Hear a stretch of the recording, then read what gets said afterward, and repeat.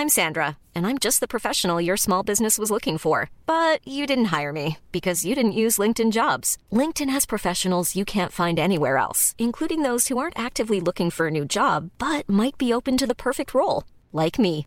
In a given month, over 70% of LinkedIn users don't visit other leading job sites. So if you're not looking on LinkedIn, you'll miss out on great candidates like Sandra. Start hiring professionals like a professional. Post your free job on linkedin.com/people today.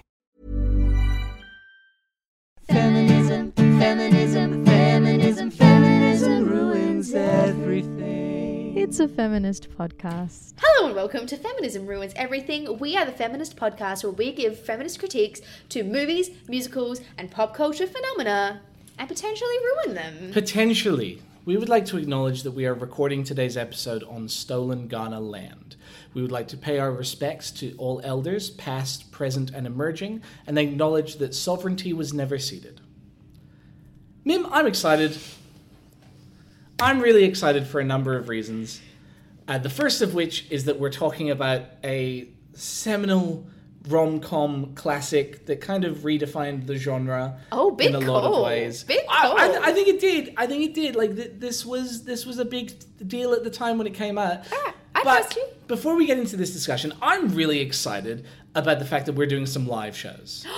I am excited about that as well. I'm really glad because I was worried for a second that I was the only one who was excited. And I was like, ambivalent. Yeah, not really into it. I have nothing better to do, so yeah, I'll get on stage and record a podcast episode with you. Yeah, Just kidding, I'm excited too. Folks, if you're in Adelaide, South Australia, first, snap. Second, if you are looking for something to do on the 24th and or 30th of October, come along to our live recordings. On the 24th, we're going to be recording an episode on Frozen. Let it go, let it go. We'll probably sing a little bit. Probably. We absolutely will sing. And then on the 30th, we're going to be recording an episode on Friends, the TV show. There for you. Amazing. There might be a bit of singing in that one as well. Probably. If you would like to come along to our live shows, they're going to be lots of fun. We're going to interact with you as an audience and get your in real time response to what we're saying. And your voice gets to be on the episode when you listen back, when it comes out the following Friday. And it'll also be a part of the Back to Back Festival, which is being hosted by the Star Theatres here in Adelaide. The whole idea is that you come along to multiple shows, one after another. They're all about an hour each. Tickets are cheaper the more shows you buy into, and it's a really great way to support local artists. Absolutely. Who have been suffering a lot this year because there has been no arts industry with which to participate in. So please come along. We'd love to see you there. Grab tickets at the link in the show notes. Or on our Facebook or on Instagram, anywhere that you can find us. Bring lots of friends. Please do. All right, let's get into it. Let's get into it because today we are talking about When Harry Met Sally. This was released in 1989. It was directed by Rob Reiner and written by Nora Ephron. Oh, Nora. Stars Billy Crystal and Meg Ryan, and Carrie Fisher's in it. Carrie Fisher is there. I won't lie to you, I forgot Carrie Fisher was in this, and then I was watching the opening credits, and I was like, Carrie Fisher is in this? Incredible. I have a thesis. I would like to submit that literally by virtue of Carrie Fisher being there, this film is automatically more feminist. Just for the inclusion of Carrie Fisher. I would agree. Carrie Fisher was not a person to take anyone's shit. Nah. Oh. Badass woman. Rest in peace, May Carrie. she rest in peace. I also want to get something out of the way because Ellis disagrees with me and I think he is objectively wrong. And I would like some support from the masses. So I was watching this whole movie being like, are Meg Ryan and Alicia Silverstone twins? Like, were they separated at birth? I've never put those two together. Their faces and their facial expressions to me are freaking identical. I've just not. Maybe it's just because I've never thought about it. Maybe if I saw a picture of the two of them up against each other, but that doesn't make for good podcast content. No, Me going, it's an audio look medium. at these pictures. But also, I will have everyone know that I was so convinced that they looked so alike that I was like, surely they're related. And so I typed into Google, "Are Meg Ryan?" and it filled out as like the second suggestion, and Alicia Silverstone related. So I rest my case. Clearly, I'm in the minority. I will look it up afterwards, and we'll see if I'm proven incorrect. Anywho, Ellis, do you want to give us like a quick recap of, like, give us a synopsis of When Harry Met Sally, if anyone has not seen it? If you haven't, check it out, because apparently seminal rom-com, according to the Ellis Dolan. You've heard it here first, folks. I'm the first person to make that claim. When Harry Met Sally details the, I want to say, like 12-year friendship / relationship of Harry and Sally. They meet when they finish college, and they both move to New York together, and they kind of like keep popping up in each other's lives unexpectedly until they finally become friends, and it kind of like blooms from there. It's really, there's not a lot more to it than that. It's essentially just a character study of these two people and their relationships with each other and with other people, and dealing with like marriage and breakups and divorce and everything like that. And it's really just a character study. And I think that's one of the things that I really like about it. It doesn't feel the need to be flashy or have these like ridiculously bombastic, romantic things. Not that I'm against that, but I really like the subdued tone of this film. The stakes aren't high. Yeah. It's just a couple of people and their friendship and figuring out love. Yeah. I like that trend where it's a game where you go, describe your favourite movie the most boring way possible. And it's so easy for When Harry Met Sally. It's like two people meet. That's it. That's it. That's the end of the film. That's also, the whole film. It's in the title. Yeah, exactly. I'm sorry, people who play Feminism Ruins Everything bingo. We will not be forgetting character names today because it's in the title of the film. Always helps. I'm literally coming, this is a truly organic idea. I had it just then, so I can't guarantee that I'm going to follow through with this, so please don't hold me to this. But I think it would be sick if our audience members at our live shows got bingo cards of Feminism Ruins Everything bingo. That would be really cool. No, it's worth it. I'm going to do it. Yeah, I think you heard it here first, folks. Literally, because I just had the thought just then. So, the thing, from a feminist perspective, and I think what's going to dominate our feminist critique of this movie, I suppose the conceit of the movie is exploring the idea of whether or not men and women, specifically heterosexual men and women, can be platonic friends. And the thing that shits me off is that it gets so close. Basically, you immediately, you see Harry and Sally meet in the first instance. Harry is obnoxious. He is the worst. He is a misogynistic asshole. I was sitting there, like, pretty much typing down, like, every single quote that he said, because I was like, this is misogynistic bullshit. I was, like, rage quoting him all through my notes.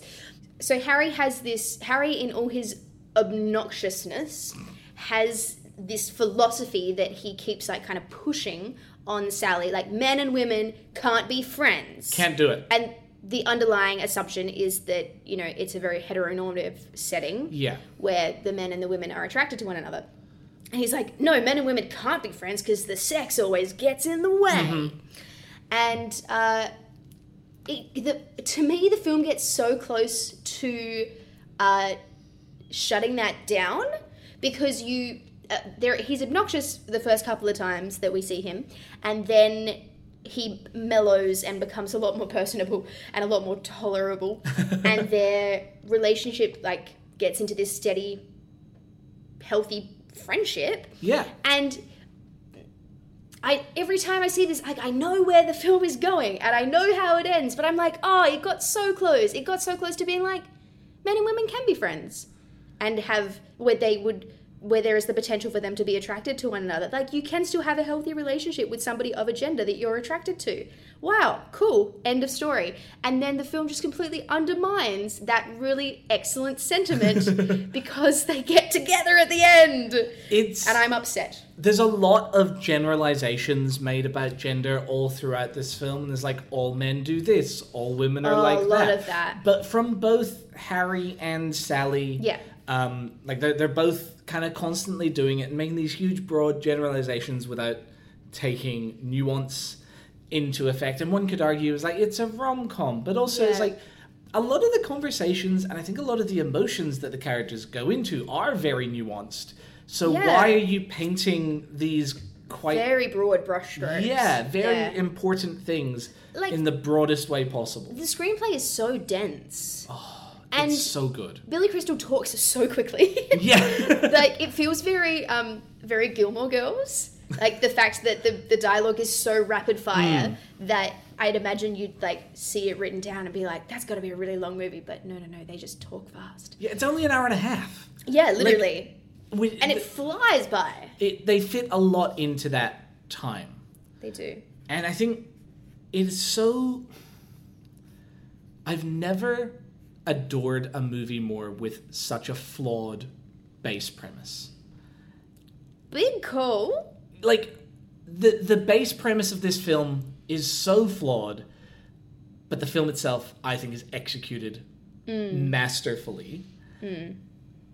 But at the base of it is this idea that is fundamentally flawed from the start and then kind of undermined a little bit at the end. I don't think I dislike the ending in the same way that you do. See, I'm annoyed that I don't dislike the ending. Because in theory, objectively, I hate the ending. Because it's like, no, men and women can't be friends. Obnoxious Harry from the very beginning was right all along. But I'm really annoyed because I sit there and subjectively I'm like, I'm rooting for you guys. Like, I want you to end up together. I think the angle that the film speaks to me about is Harry and Sally are different people at the start of the movie than they are at the end of the movie. Because there's growth and change, and that's just how people are. Like, there's a wonderful moment where Harry recalls something that Sally said 10 years ago, and Sally's like, that doesn't sound like me. I definitely would never didn't say that. Yeah, when she totally did. And and to me, the conceit of the ending is about how relationships are built on foundations, and you never immediately enter into a relationship of any kind, whether it's platonic or romantic, without having some sort of foundation to build upon. Sure. Like, you don't find a castle, you find the place in which the castle can be built. Oh, that's a lovely metaphor. And so by the end of it, we have watched their foundation being built, so that at the end, with their growth, they can kind of go, we are ready to enter into a relationship with each other because that is the thing that we would like to do. As opposed to at the very beginning, where Harry just wants to get in her pants and is saying all of these things to kind of seem more intelligent and sophisticated in a really smarmy, creepy way. So I don't mind that they get together at the end, because I think the film does a really good job at setting up that idea of the foundation. And I absolutely think that for these characters specifically, having seen what they've gone through and having seen the friendship that their relationship is founded on, you go, yeah, that makes sense. Like, you probably have the capacity to be in a really quite healthy romantic relationship that's founded on your friendship. I just don't like the fact that in this seminal movie, the takeaway is, no, it's impossible for men and women to be friends. And because, of course, there are so many examples of people, not just men and women, but people being friends in the first instance and then that becoming something romantic or otherwise. And that's lovely. But it is 120% possible for people with complementary sexualities to be platonic friends and for that to be it. And there are so many things that I want to dive into here. I suppose from the get-go, from a feminist perspective, I think that the reason that the idea that people who have the potential to be attracted to each other can't ever be friends, the reason that's so harmful to me, particularly in a heteronormative sense of a man and a woman, is this idea that if a man is going to have any kind of relationship with a woman, he's not going to be able to see her as anything other than her sexuality. Yeah. I think that's what offends me the most about this notion. Also, the idea of the friend zone. Don't get me started about that. But yeah, it's the fact that like, oh, I can't have a relationship with you because I can't get over the fact that you're a sexual object. The potential for sex is always there. Yeah. According to the man. Yeah. Which And is also, just not correct. like, no worries. You can be like, yes, I'm attracted to you, but A, respect the boundaries of the other person who is not interested in, you know, following that path, but also B, recognize that people are multifaceted and so much more than their physicality or their sexuality. Yeah. Like, women are not walking glory holes, people. You know, Yeah. you can get so much from a friendship with somebody that isn't sexual. Which leads into another philosophy that the movie posits, which is like you have to get all of your... You have to be satisfied with the relationship that you have. You can't look anywhere else for other things to kind of fill you up as a person or get other things from other relationships. There's a moment where Harry is trying to tell Sally, it's okay, we can totally be friends because we have partners, and then immediately reneges on that because doubles back on himself. Because he's like, well, no, we can't do that because then our partners are going to go, well, why do you need a male friend? Why do you need a female friend? Why are you not getting enough from this relationship? It can't happen. And I'm like, no, you can't get everything from one person. Regardless of whether or not the intent is platonic or romantic or anything like that, you have different relationships with different people for different reasons. Yeah, absolutely. I don't make podcasts with all my friends, but I do with Mim. Oh. Yeah, it's really sweet. Nobody else wanted to do it. Also, then our podcast would be competing. It'd be very Exactly. awkward. Yeah. Just, no, I don't want to do that. But it's true, and you find that the relationships where you are relying on one person for everything is when things like codependency start to erupt. Yeah, it's not healthy. And it gets very unhealthy and can get very toxic. And then in the instance in which that relationship dissipates for whatever reason, you are there lost without any lifelines because you put everything onto that one person. Yeah. You need to find fulfillment in as many number of ways that you can. I have heard, this is very much hearsay, and I just thought of it, so I don't have the statistic in front of me. And this is a toxic masculinity thing as well, not just a codependence thing.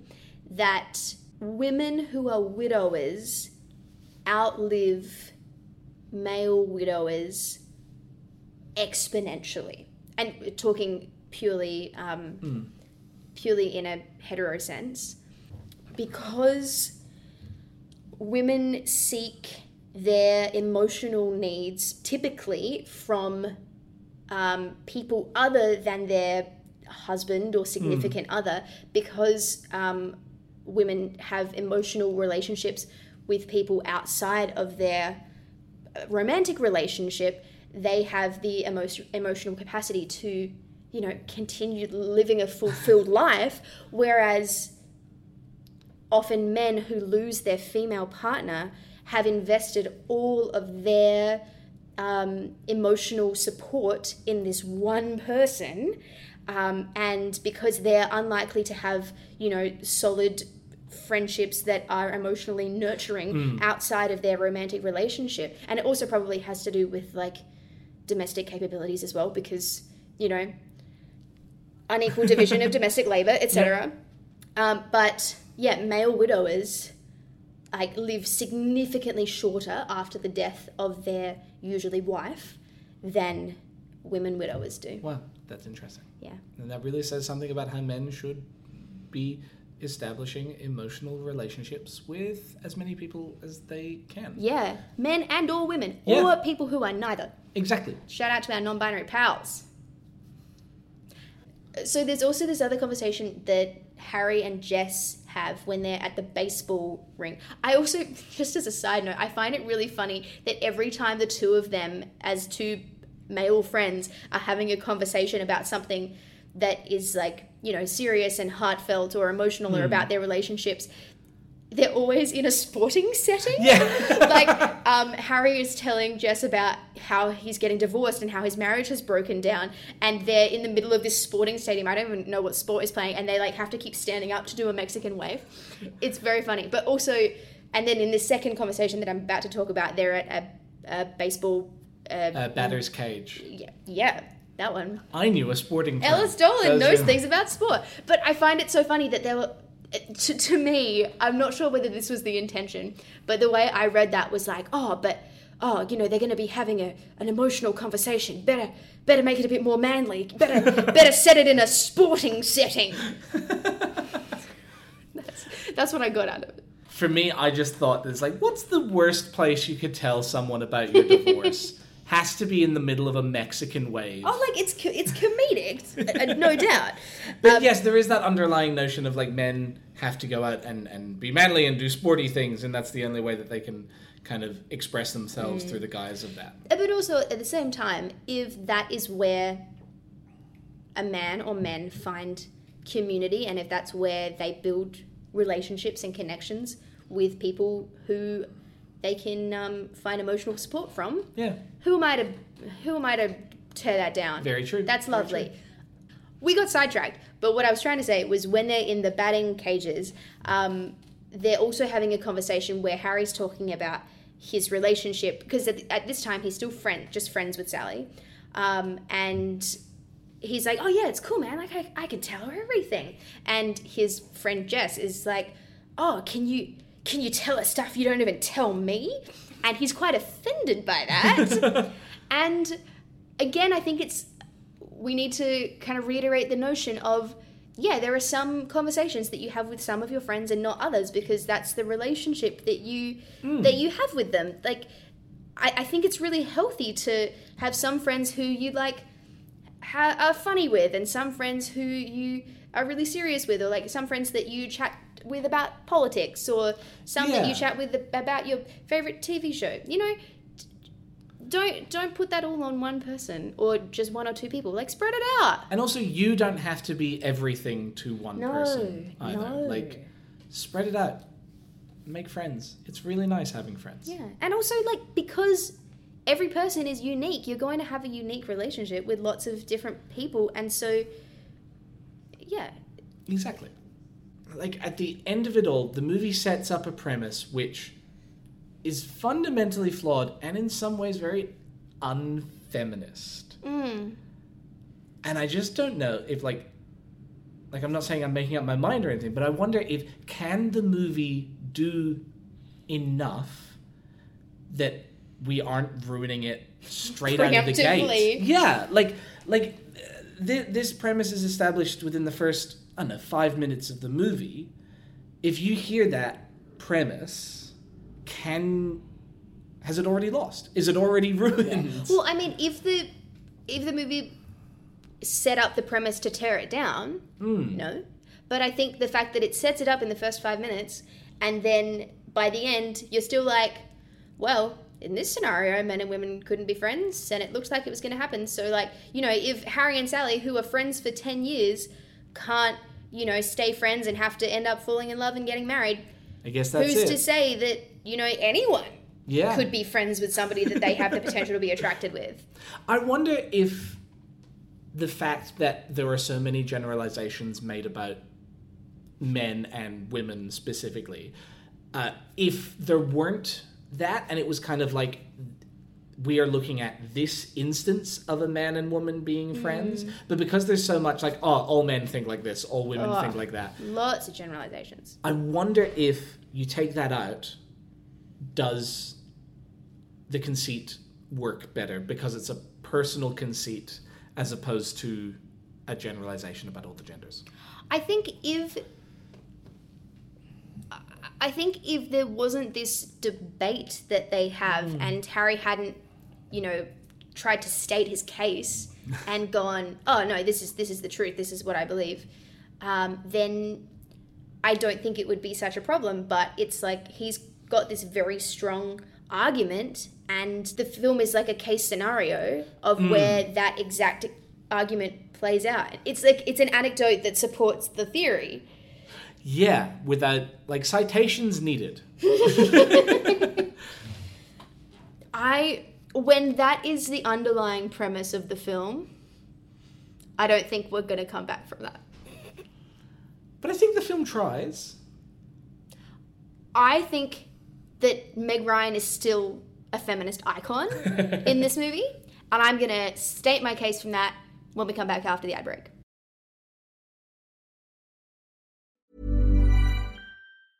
When you're ready to pop the question, the last thing you want to do is second-guess the ring.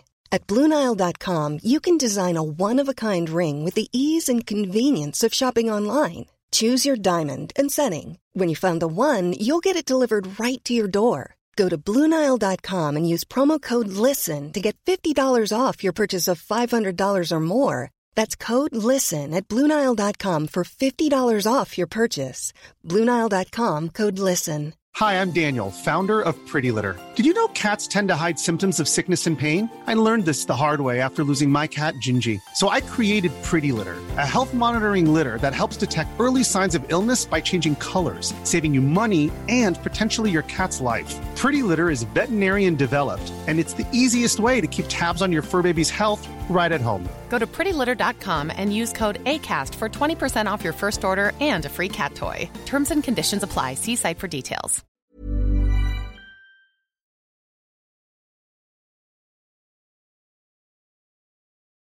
Hello, welcome back, folks. I would like to now, as promised, state my case for why Meg Ryan is a feminist icon in this film. I mean, specifically her character of Sally. Mm-hmm. Remember the character's name because it's in the title. In the title. So there are so many examples where she has put on her by Harry, by her friends, by society, these notions that are really traditional or that really and try to reinforce traditional gender roles or norms. There are so many instances where she's kind of presented with this and this is pushed on her and she fights back. And it's like, no, I'm not going to follow through with that. Yeah. And I think there are so many examples of her being a feminist icon as a result.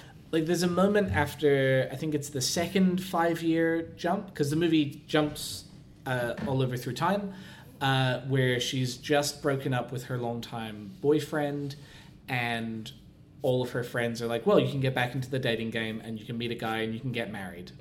And she's like, no, I don't think I'm ready for that. And they're like, no, but you need to get married. Yeah, what about your biological clock? It's ticking. It feels really kind of traditional gender roles being forced upon her, and the fact that she is very obviously rebuffing that. In the same way that she rebuffs Harry's advances when they first meet, because he is very much all of the, let's hook up. And she's like, well, you're seeing one of my best friends. Yeah.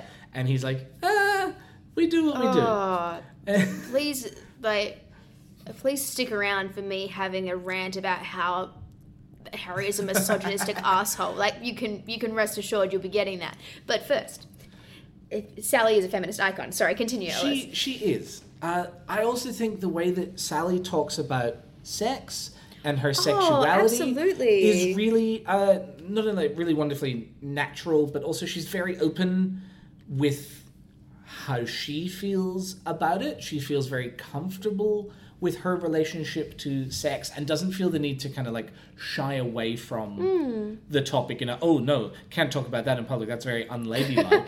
She's just like, people have sex. Fakes an orgasm in a very crowded diner. Like, very realistically. It's probably the most iconic moment of the film, right? Easily. Yeah. Easily. And also, like, I just wonder what it would have been like in the cinema when that movie came out. Just like all the men going, oh no, that sounds way too familiar. And all the women going, yeah, she's doing a really good job. Taking notes, sadly. Sorry, hon, I was just going to say, men, to all the men out there, please take care of your partner's needs. Just please, don't be selfish. I can't believe I have to say that. Specifically if your partner is a woman. Yes. Or you are attracted to women. Yeah. I'm trying not to be like heteronormative as fuck. I'll have what she's having. At the moment. But this film is so reinforcing of heteronormativity that I am struggling to use language that is queer inclusive. Damn it. But also specifically... 1989. Specifically, straight men, don't be selfish.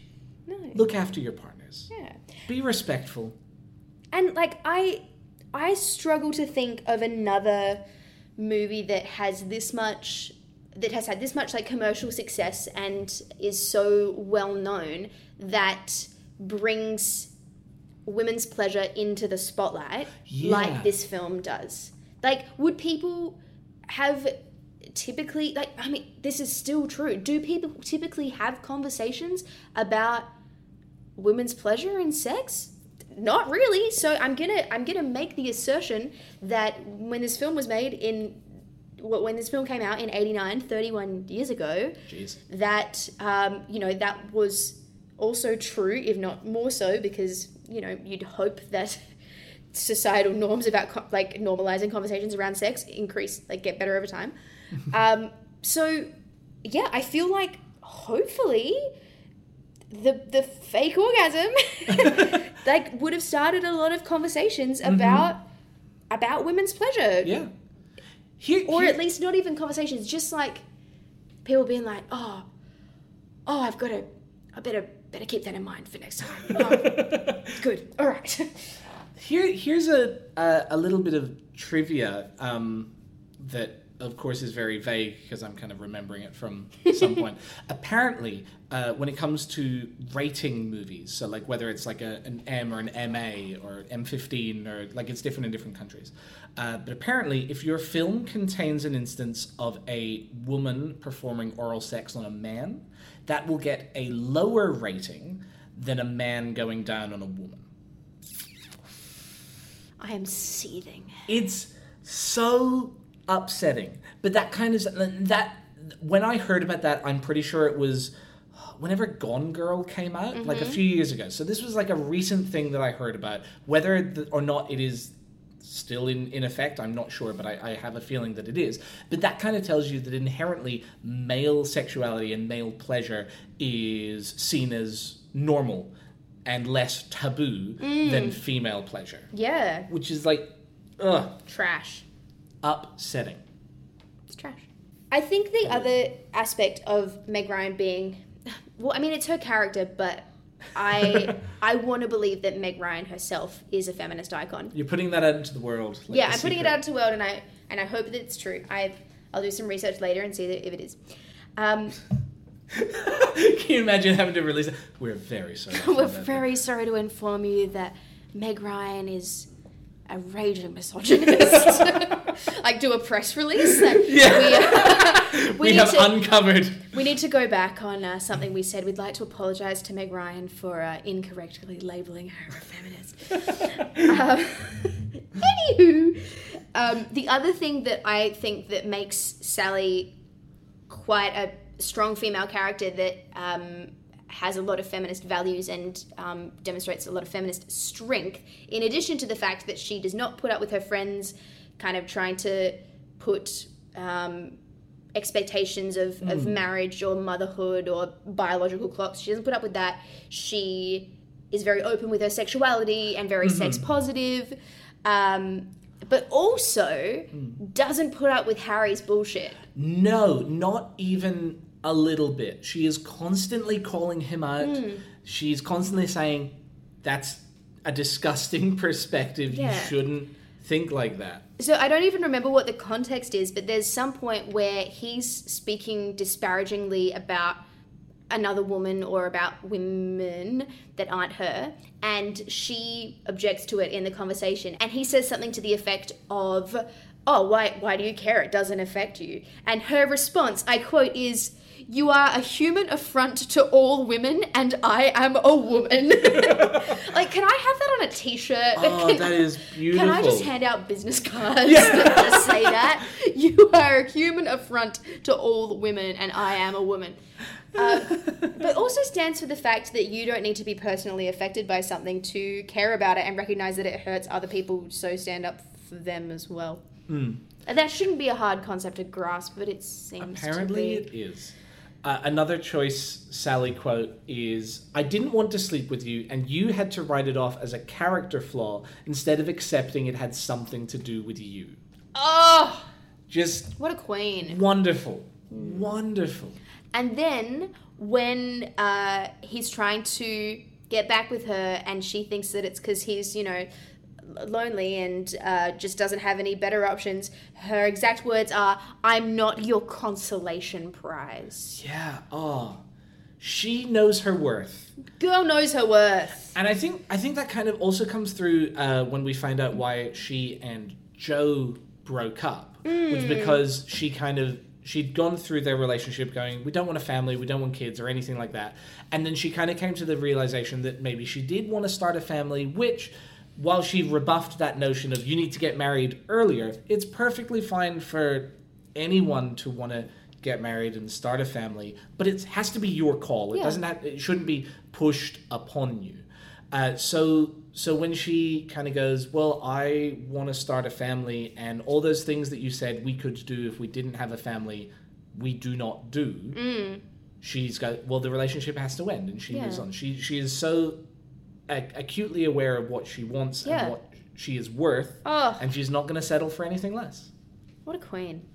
And she also says to her friends when she just drops the bomb on them, we broke up. Is his name Joe? Joe. Yeah. Joe and I broke up, and they're like, what happened? She was like, I wanted more. Yeah. That's it. She wanted more. Also, side note, I like that she has like 2 friends at the start, and then we just lose one of them. And we just keep Carrie Fisher for the rest of the film. Like, where did the other friend go? Left by the wayside, because Princess Leia's your friend. Exactly. Oh, Carrie Fisher. I love her. So, Sally almost gets the final word when it comes to, this, the climax of the film and where we see their relationship culminating almost. And she has this great zinger where she says, you can't just show up, tell me you love me, and expect that to make everything right, which is awesome.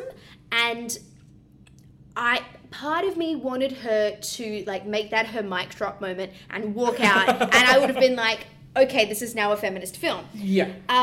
But I don't think, but you posit, Ellis, and I tend to agree with you reluctantly that the fact that they then get together doesn't undermine her sense of self and self-worth. I think that Harry's declaration of love comes with a demonstration of character development where he starts pointing out very small, unique things that Sally does that he loves about her. And it's not this generalized discussion of women or viewing women as an object that he sleeps with. He's like, I know these things about you, and that's why I'm in love with you, and I can't imagine living my life without this wonderful, unique person in front of me. And I think it's very clear that she also reciprocates the feelings, but it isn't until he demonstrates that he sees her as more than a woman, more than a sexual object, that their relationship is able to occur. Sure. I reluctantly agree. I'm also reluctantly putting that out there. I'm not convinced by my own point, but I think it is a possibility. Yeah. Listeners, if you have strong views and you're like, nah, that was a bullshit speech, he's trash, she should have left, and you want to pose that to us, I'll probably agree with you. Yeah, I'm only fair. Wishy-washy on the fence with Ellis's perspective.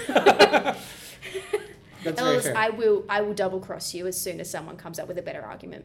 So, speaking of having to apologize and grovel and come crawling back from being an asshole and making reprehensible decisions, I just need to rant for a little while and get it out of my system about how for the first solid 30 minutes of this film, I was sitting there writhing, just hating how much Harry was a condescending, pretentious, misogynistic prick.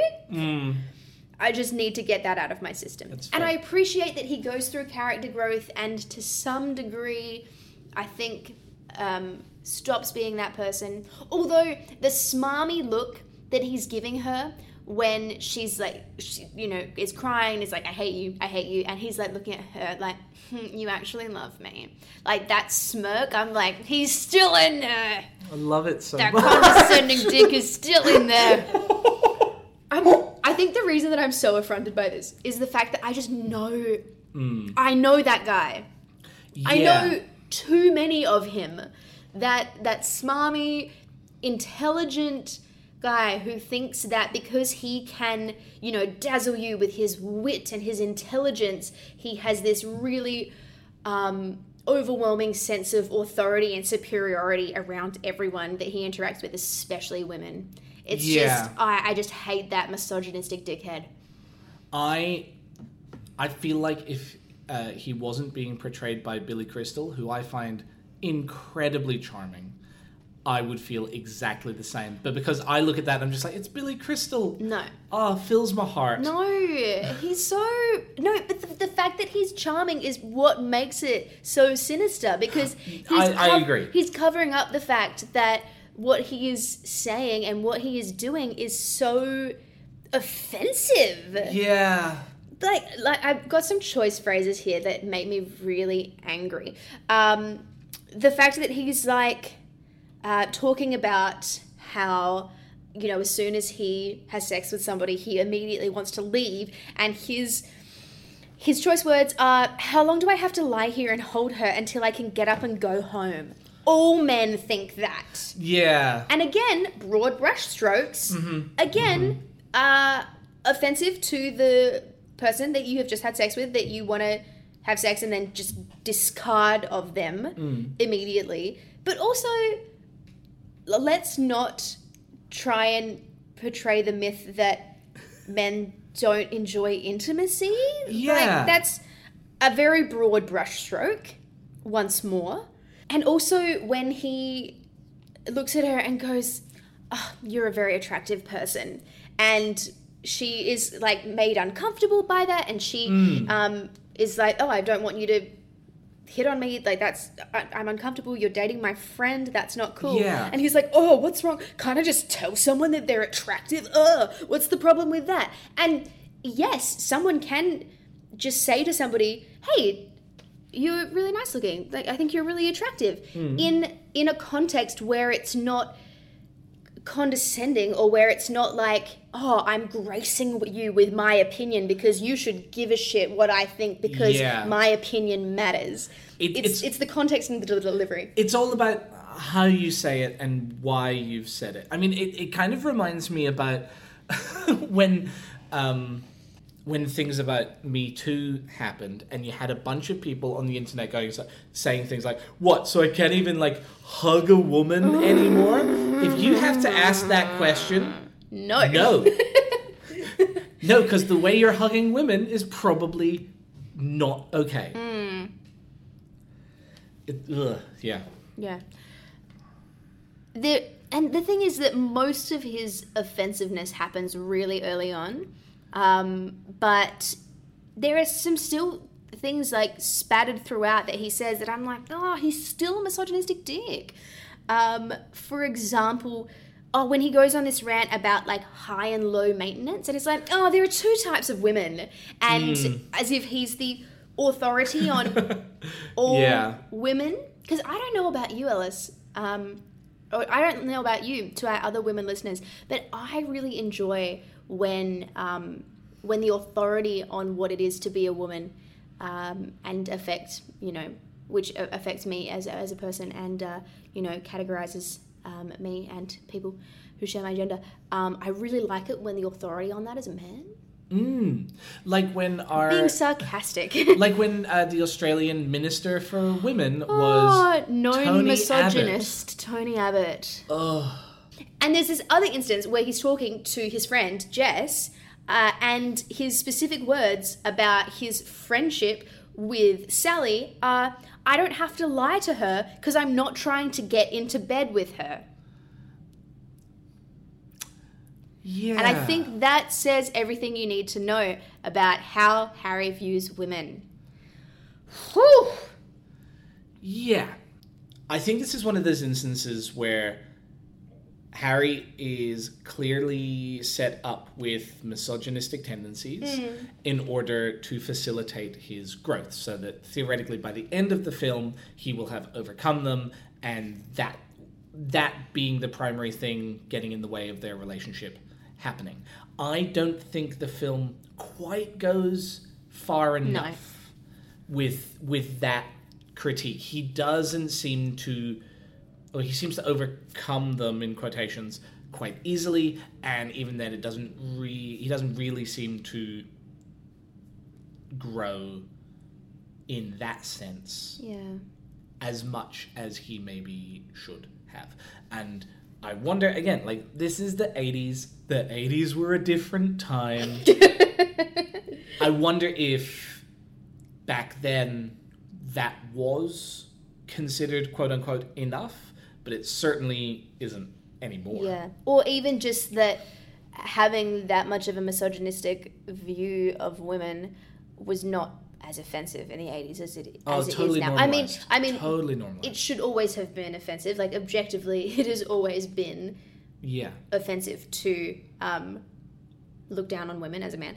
But what was socially acceptable has obviously shifted. Yes. Mim, there's a scene which gave me pause, and it's when Harry and Sally sleep together. Yeah. It comes very out of nowhere in their relationship. It just kind of happens. And then as soon as it happens, and then the next day, Harry is quite shocked by it. How did you interpret that? This is probably just me being a cynical bitch and not really liking him because I think he's a misogynistic asshole. But I think that the way I interpreted that was that he has this view of the women that he sleeps with, and he has this view of his friend Sally, who is a woman that he doesn't sleep with. And he has respect for her as a person, and he has like a strong relationship with her, and values her as a person beyond her sexuality. And the way that we see him talk about women and his string of one night stands, etc., kind of gives you this idea that he doesn't have a lot of respect for the women that he has sex with, or doesn't take the time to care for them and get to know them. And so the way that I interpret that scene where he's like lying there and he's wide-eyed is the fact that he's having this real cognitive dissonance about the fact that he normally like just sexualizes and sees more or less as sexual objects the people that he sleeps with, and the fact that that has now been met by this woman that he has a lot of respect and cared for. I feel like the way that I interpreted that scene was the cognitive dissonance of being like, how can these two things, like objectifying somebody and having respect and care for somebody, exist within the same person? That's how I interpreted it. Potentially because I'm a cynical bitch. Whereas, like, how did you interpret it, Ellis? I imagine it was different. I interpreted it more from the perspective of him coming to the realization that the feelings that he had for Sally was more than that, and perhaps for the first time in a long time he equated having sex with being with a person that I care about. And so the kind of shock was like, oh my goodness, I didn't realize that I had this sort of affection for Sally. Yeah. Or potentially the fact that he had this theory like, oh, men and women can't be friends, and then he had this long-standing friendship with Sally and was like, oh, okay, maybe I was wrong. Like, I've reconciled the fact that this is a platonic friendship. We're really good as friends. This is a really strong relationship. And then the moment they had sex, he was like, oh God, I messed it up. Which I think that is a scary notion, like taking a relationship from a friendship to something more than that is potentially terrifying. And the ramifications of a relationship ending can be a lot harsher than the ramifications of a friendship ending. So it could have been a lot of fear around that. I don't know. I thought it was an interesting moment, and I feel like a lot of people can read into it in different ways. Like, I think it's telling that he spent the night with her. Yeah, but then when he went on his rant about how he doesn't from 30 seconds after, ejaculation, he wanted to he wants to get out of there. Yeah. But then in the morning, he's very much, I need to go. But at the same time, he's like, I need to go because I need to go get ready for work, and you need to get ready for work, and we're going to have dinner tonight because we should address this. So, I think it's very complex, and I think that's part of the reason why this movie is so effective, because you do have these complicated, nuanced emotions. Yeah. And things like this are kind of up for interpretation. Yeah. And, like, the reason that you can create 90 minutes worth of really strong content off of a really basic premise, man and woman meet multiple times and then become friends, is because, the relationship and them navigating their relationship and relationships with others is complex and nuanced, I think it's also kind of telling that he refers to his one-night stands as having sex with somebody, and he only refers to sleeping with Sally as making love. Like, that's an interesting detail. It isn't. It's a very clear distinction, Yeah. With respect to the representation of groups that are not women, let's just say it's not good. Everyone is very white. Everyone is very heterosexual. Yeah. Whew. Quite upper middle class. Kind of thing. I think, like, the one person of color that we see is a woman, like, taking Sally's order in the diner at the very start, and is, like, the subject of Sally's really obnoxious order. So, not a lot of representation. No. Like, I mean, one could make the argument that the core cast is so small. It's really, there's Harry and Sally, and then underneath that there's Carrie Fisher and Jess, and Carrie Fisher's name is Marie, I think. Marie. And then everyone else is kind of like here for a scene, or even in some cases, I'm here for one line of dialogue. Yeah. You could make that argument, but that doesn't change the fact that the 4 leading actors are all white. Almost every supporting character is white. Yeah. Just do better. This film is built on heteronormativity. Yes. Like, it's in the foundation of the premise. Yeah. Men and women can't be friends because they're attracted to one another. Yeah. Without taking into account the whole spectrum of sexuality and attractiveness and just... Attractiveness. Yes. You can expect more made-up words at our live podcast. Illis, I'm not confident in asking this. Does When Harry Met Sally pass the Bechdel test? No.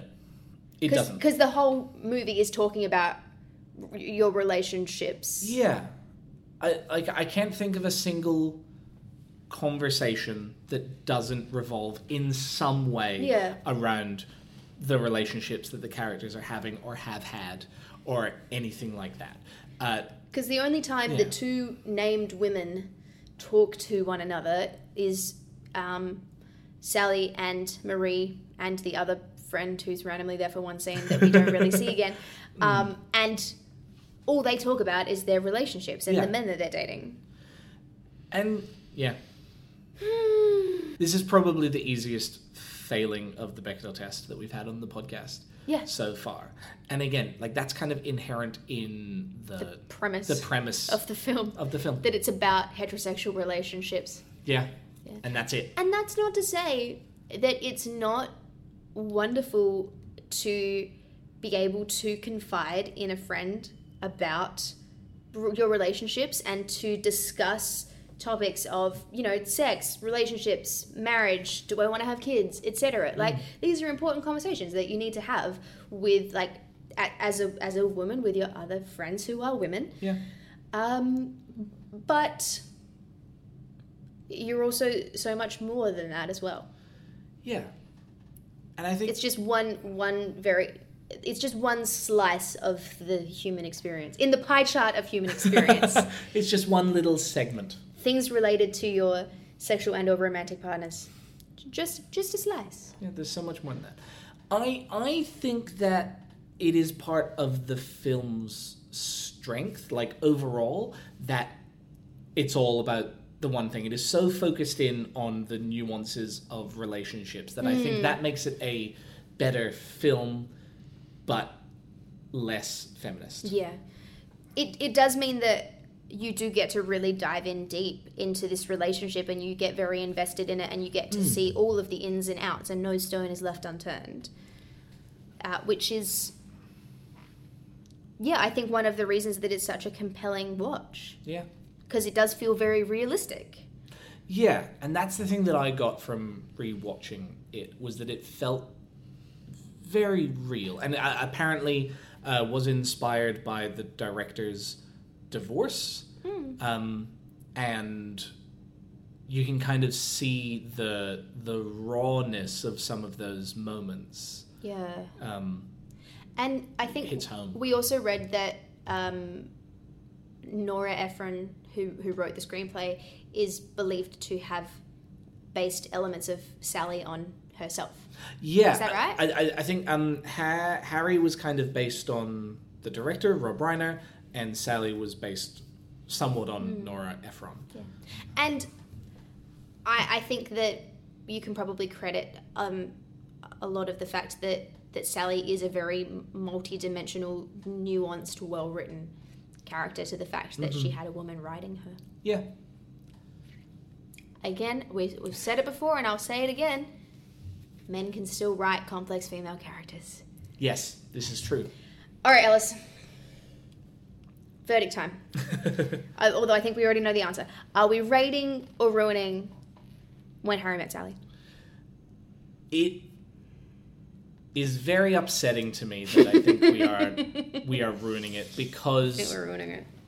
I think this is one of the best examples of a romantic comedy out there. I think as a film, it's funny, it's well written. Both Meg Ryan and Billy Crystal are wonderful performers in these roles. The performances are gorgeous. And Carrie Fisher is great. Carrie Fisher's great. And the actor who plays Jess, whose name is... Bruno Kirby. Bruno Kirby. Can you tell listeners that Ellis is the one that has the laptop in front of him? Fact checking. Like, there are so many really strong elements. Like, the script is phenomenal. Yeah. And the complex dive into these characters and the character study is just really, really wonderful. But when you start off with a flawed base premise like this, and by the end of the film you have affirmed said flawed base premise, no amount of having Carrie Fisher in your film will save it. Of Sally Albright being a feminist icon is going to come back from the fact that the overwhelming takeaway from this film is that men and women can't be friends because sex gets in the way. And that's not a feminist premise. Ellis, if our friends, the listeners, want to get in touch to let us know what they think or to air any opinions about this episode or the feminist merits of the movie, how can they do that? Well, first you can write to your local underwear company and ask why there isn't a Sunday pair. Or you can get in touch with us on Facebook. We are Feminism Ruins Everything - It's a Feminist Podcast. Or on Instagram at Feminism Ruins Everything Pod. Or if you have appreciated our work and would like to support us financially, please consider becoming a patron on our Patreon. That's patreon.com/Feminism Ruins Everything Pod. We put behind the scenes stuff up there. You get the cover art a little bit early. We're also going to start uploading our episodes there so that you can listen to them ad-free if you prefer to listen to podcasts ad-free. And we'll put our back catalog we'll put our back catalog on there as well, so that if there's anything you haven't caught up, then you can listen to them without the ads because you're already paying by virtue of being a Patreon. And also, if you join our $10 or higher tier, you can pick what we discuss on an episode. Yes. And also, of course, as we spruiked earlier, please come see our live shows if you're in Adelaide. All the details will be on all of our social media in the description below, everywhere. Yeah, and follow us on whatever platform you are listening to this episode on. Follow us on the socials. Give us a like, give us a rating. Tell your friends. Yeah, give us a rating. Love that. We've had some really very kind reviews, and we're very grateful for that. We're also just very grateful to everybody for listening. We really appreciate it. You're the best. Don't fake your orgasms. See ya! Feminism ruins everything.